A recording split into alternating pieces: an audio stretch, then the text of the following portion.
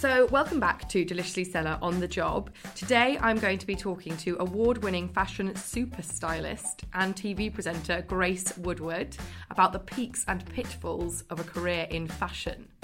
Hello Grace, thank you so much for coming in. It's an absolute pleasure. Nice to see you again. Oh, so nice to see you. Always a pleasure, never a chore. So to get started, Grace, do you have a shit ton of clothes? Oh yeah, I have 2 storage units, which collectively costing me right now about £400, £450 a month. Oh my God. So I could if we put that onto our mortgage, we could have like 2 other bedrooms, quite frankly.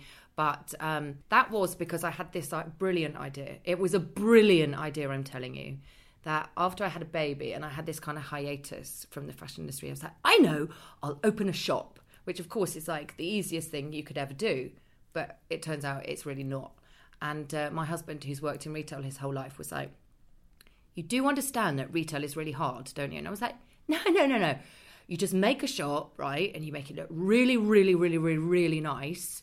And you make it like 5 doors down from your house. So that's okay when you've got a screaming 1-year-old. And then you just put loads of really nice stuff in it and everyone will just come. And they'll even come from London to Hertfordshire. They will, honestly, they will. It's in Hitchin, isn't it? Yeah. Graceland. No, Graceland is now online. Okay. Yeah, because as much as I was dedicated to the cause of making our towns not ghost towns and going, no, this is really, really cool. I'm just going to do this amazing little nugget and, it's going to work. It doesn't work. It's really, really hard. It's really, really hard. Yeah. So you have storage units filled with clothes? One is like a shop inside a storage unit, yeah. And one is my wardrobe inside a storage unit. So, yes. And also, I'm a hoarder. I'm literally, when my husband made us move out of, or made me move out of our first flat because I was literally like one of those Channel 4 people, like burrowing under like shoeboxes. I'm like that. It's disgusting. And I'm still that person. But you know what? My grandmother's like that. She like buttons, scraps of fabric, anything. Oh no, that will come in useful. My granny used to collect the cereal packet toys that my mum and her brothers and sisters got when they were children. So I'd go into a drawer and there'd be all these sort of like plastic Native American men. And I was like, what is that? What are these? Why is there a sort of rubber tortoise in here? This is disgusting. But also, I think deep down, we're all quite ethical. I don't think we want to put that in the earth for it to rot over 20 million years. No. And that's why we keep them in our drawers until we can't move in our houses. So if you've got so many clothes, how do you get dressed in the morning? I usually pick the ones up off the floor. Yeah. The floor-drobe. The floor-drobe answer. Because at the moment, we actually, we live in a 15th century house and most of it's falling down. And it's like, that dream where you go, I don't want to live in like a house that's like square-shaped. So we bought this house and then it's like every single month something else like falls off.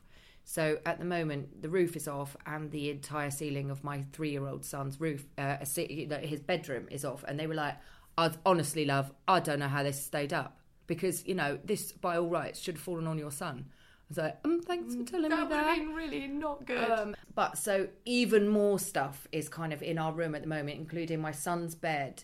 And so basically I can't open the cupboard doors. So basically, I dress from the floor and the stuff that kind of gets left downstairs. Now, because you're a stylist, do you feel pressure to look like on point every day? Well, I've gone through various kind of points of insanity with this. Yeah.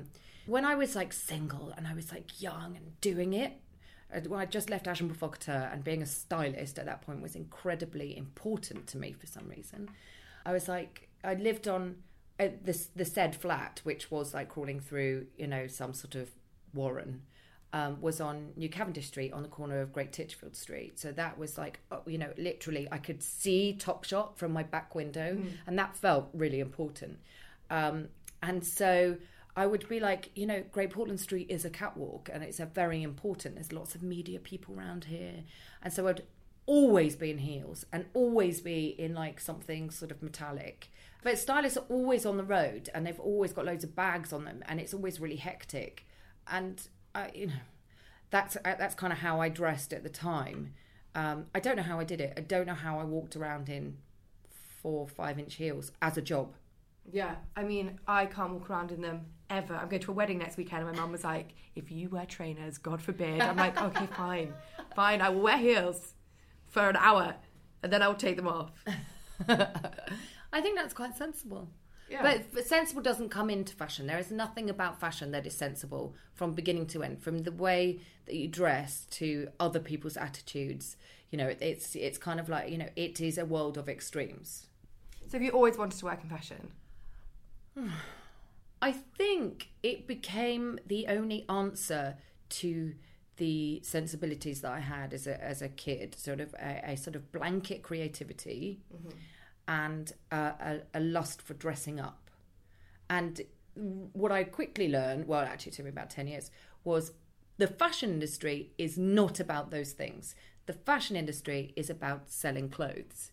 There are pockets of it, especially being a stylist, an editorial stylist, which is, you know, it is about creating fantasy and fun and basically painting pictures. But the crux of it is about selling clothes. And I think there's a whole kind of fashion suffers from its own PR, really, because it's like, and everybody says to me, oh my God, your job is so glamorous. It's like, actually, it really isn't glamorous. It might seem glamorous, but what it is really hard work, very little pay, and it's very political. So you're always trying to sort of be cool. And it's like, if you're not cool, you're not in the gang. And if you're not in the gang, it's like you don't get the work. So, you know, it's kind of juggling all of those kind of things. What's the hardest job you've ever done? It would have to be X Factor. Yeah. I hate talking about X Factor. Relentlessly, people ask me about X Factor. I mean, actually, I think the further away I get from it, you know, in 20 years' time, perhaps I'll like talking about it. But it was bonkers. That's the only word that I can find to describe it. Absolute madness. And now I can kind of, you know, that Morrissey lyric, I can laugh about it now, but at the time it was terrible. Yeah. Which, as you can see, I'm not crying yet. I had an interview recently with the Mail, and all they wanted to talk about was X Factor, and I ended up bursting into tears. And she was like, you've just told me about the horrendous things that have happened in your life, but the thing that broke the camel's back is X Factor. I mean, I can't imagine how much pressure you must have been under. There are so many people watching, and everyone is an armchair stylist. Like, everyone. Just... But not even that. It's like behind the scenes as well. Everybody is a stylist. So Sunita, for example, would come up to these poor kind of rabbit in the headlights contestants, being like, "Babe, are you sure about that?" And then they'd come back to me going, "Sunita says that she's not sure about that," and I'm like, who's sitting the door anyway, and why is she here? She dresses in leaves. I mean, what is this madness? So, yeah, it was, there's a lot of people with a lot of opinions, and the poor contestants are kind of stripped of their humanity to every degree for the nature of the show, for entertainment purposes. So, you know, they're regardless of age or family status, they are all put in a house together.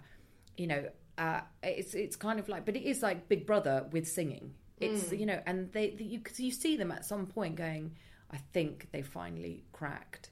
One of them, who will remain nameless, basically attacked my assistant with a pair of scissors. What? Yeah, I mean, they at some point they all go mad, and TV shows tend to get like this. It's like a warp. It's like a bubble, and that's why everyone starts sleeping with each other. Because I was about to say, surely they all get off with each other. Yeah, absolutely. And it just becomes really very weird. But because it's so important at that time, that's kind of all that exists at that time. It happens on lots and lots of productions, and like it's well known in the film industry as well. It's kind of like your production boyfriend or your production girlfriend, or people make jokes, or she's my production wife, and it's like, do you really know? Are you actually banging her? You know.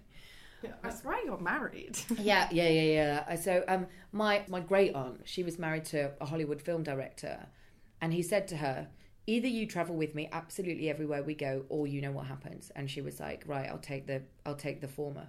So she went on absolutely every production, just so that, because all of the starlets want to sleep with the director because they think that that's going to get work. And you know, I guess it's a given, but when you actually hear it, you're like, oh yeah, it kind of does work like that, doesn't it? I would just find that incredibly awkward. I'd be like, oh, I've shagged my boss. What a disaster. Not like, oh, I'm gonna shag my boss, then he's gonna give me a job. Like, if I shagged my boss, he would not give me a job. I know that for sure. It would just not work in my...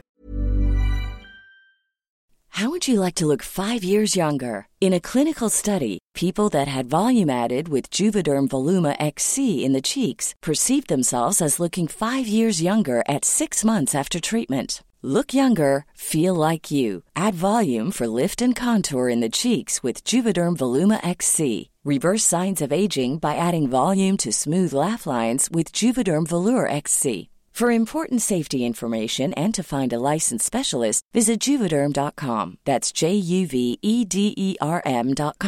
Not for people with severe allergic reactions, allergies to lidocaine, or the proteins used in Juvederm. Common side effects include injection site redness, swelling, pain, tenderness, firmness, lumps, bumps, bruising, discoloration, or itching. There's a risk of unintentional injection into a blood vessel, which can cause vision abnormalities, blindness, stroke, temporary scabs, or scarring. Talk to a licensed specialist to find out if it's right for you.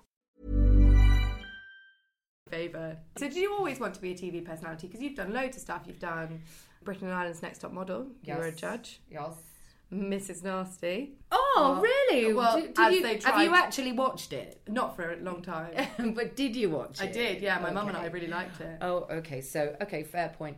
I think the thing is when you've got Elle Macpherson, who's trying to be so saccharinely nice about everything, and then you've got Charlie, who's just sort of a pretty guy, and then you've got Julian, who is the acerbic gay, what do you get left with for a female casting? And so me being, hadn't done TV before and never watched Top Model or X Factor, by the way, before I willingly signed away on the contract. You sort of realise after the affair that you're being cast into a role. And I came a bit unstuck because I was like, yeah, but I don't want to be that person. So can you stop trying to make me that person? So the production and me were always kind of like going backwards and forwards. So they used like the kind of stuff that seemed, and also when you're editing, you can chop any words around. I could have been talking to a different girl at that time and they put it into another one. So, the beauty of the edit. My only agenda with that was to go in to talk to the girls and represent the industry as it was. Yeah. It's a very, very, very hard industry and it's not a nice industry. And so I didn't want to go on a TV show and A, my industry go, well, that's you over. And B, not prepare these girls, because it's like a lamb to the slaughter. It's like, if they really want to do this job, that's what it's like. I just felt like I was giving tough love, whether that came across as probably on TV, like everyone's going, yeah, but she's really pretty. It's like, well, actually supermodels, when you take their makeup off, are generally not that pretty. Yeah. They're astonishing looking, but they ain't pretty girls. That is interesting. I think that they're quite sort of ethereal looking almost. Yeah. Remember, photography, which is mostly what models do, take a 3D thing and make it 2D. So you have to have something of a bone structure which doesn't necessarily make sense in real life when you see it, but when it just works in terms of what happens when you take photos of it. So that's why some people go, oh, you're really photogenic. Because being photogenic is different from being pretty. So do you prefer styling celebrities or models? That's a really good question. I don't particularly style that much anymore. Yeah. Mostly because I've found either styling celebrities or models, mostly models, that I have sort of crashing self-esteem issues afterwards, going, oh my God, I'm so fat and disgusting. So you have to be like a rhinoceros to get through the industry. You just have to, or develop some very unhealthy coping mechanisms, which I'd say accounts for 75% of the industry. So there is a very different reason why you would work with either one. I love working with extremely talented people. So I would say the people that I've loved working with most are people female performers like Fever Ray, she just uses theatre and makeup in a very different way. So she doesn't use her sexuality to sell her music, for example.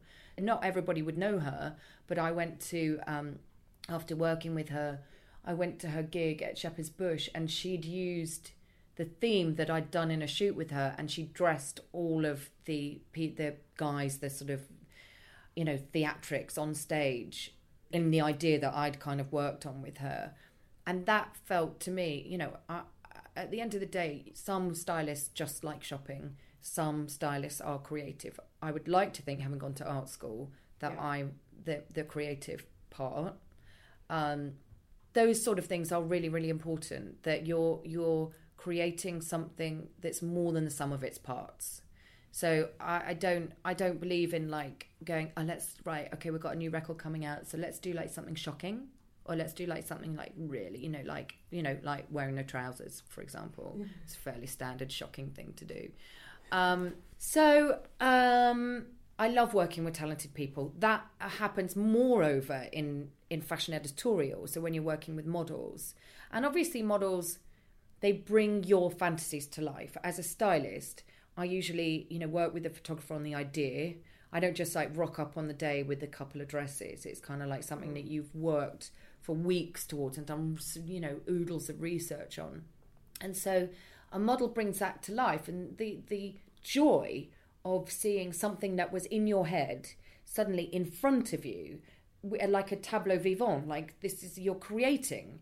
And I think as humans, one of the things that marks us away from being chimps is that we can create, that we can move humanity forwards. And so creating ideas, creating something new, that's a part of that. And that makes, that's where my brain and my fingers and everything starts to tingle when you go, oh, wow, this is something happening here, rather than just being like, oh, let's just try out the same old stuff. So what would you say to people who say that fashion is like fluffy and lowbrow?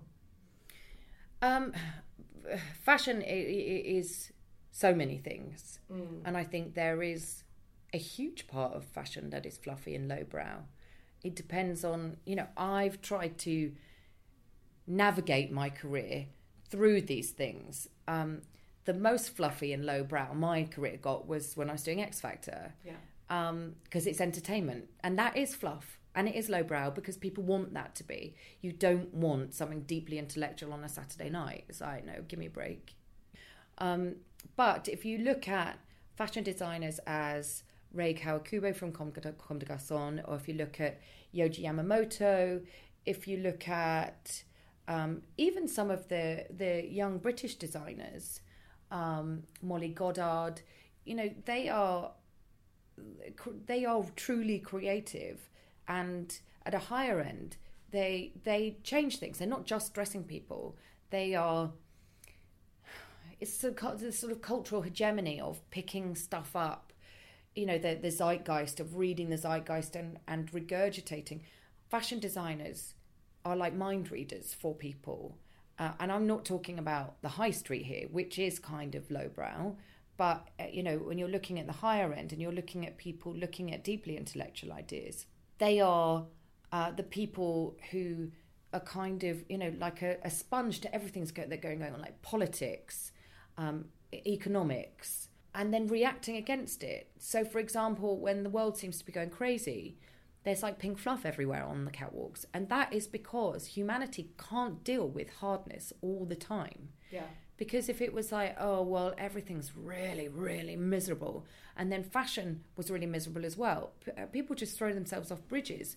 Fashion serves a purpose to help people, in a way, express themselves, but also kind of cope with life. Yes, it's frivolous, but it doesn't mean it's stupid. Yeah, I agree. I think that fashion's great. I think clothes are really important. I think that, no one should be judged for taking a little bit of joy in that. You are wearing a jumper that says Wonder. I am wearing a jumper that says Wonder on the front. It's a little bit dared. Is it like Wonder Woman?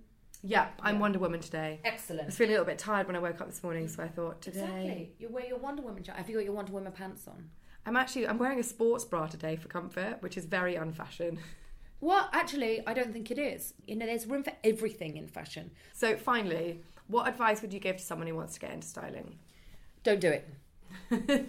I mean, I feel somewhat responsible because, so when I started, there were the startings of the styling industry, but you kind of wouldn't have known about it. It took me from art school, going to London College of Fashion, and then kind of learning about styling. I didn't know what a stylist was, but as soon as I did, I knew that that's what I wanted to do. And it took me a while to become that, but it was, I feel sort of deeply responsible for being a part of that wave of making it kind of a desirable job, or like a kind of fantasy job, as much as being a model in the 60s and 70s and to the 80s to some extent. Everybody wanted to be a model. Any rich girl that you'd found on the King's Road was, an aspiring model or a model. And you're just like, and it was just like a sort of fantasy job title. You get less of that these days, where you get a lot of stylists. And you're like, right, well, can I see your portfolio? And, you see people with Instagram pages that just call themselves stylists because they style themselves. And there is a merit to that, but it's, and it's a new wave of it, but to me that's not styling, that's dressing yourself up. It's just not for me. I'm too busy trying to create stupid pictures somewhere else, like in a studio doing work. If I had assistants that looked like we were like dressed up like crazy, like Instagrammers, I'd be like, you have too much time on your hands and you're not doing your job properly. I would rather have a geek.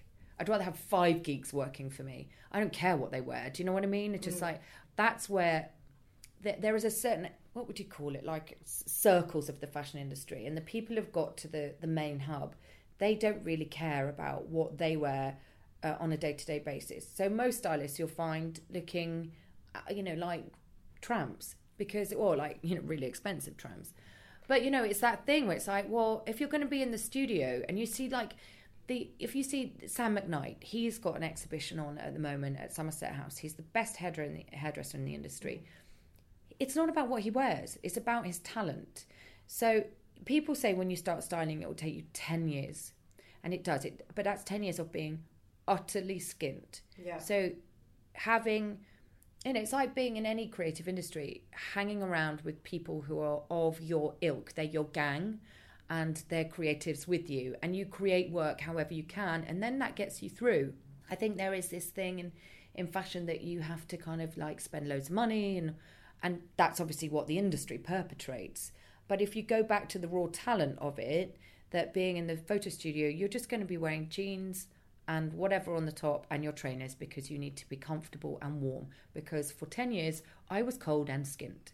So, it's kind of like you have to be prepared to take the gloves off and get your hands dirty, because if it's not all about what you see in magazines like the fashion parties and the people on Instagram and all of that, actually styling is really hard work. You prep for a week, you shoot for one day, and you return for a week, and everybody is like rolled up with their trolleys doing their hair and makeup, and then they go off again on another job. But a stylist does 3 times the work of everybody else.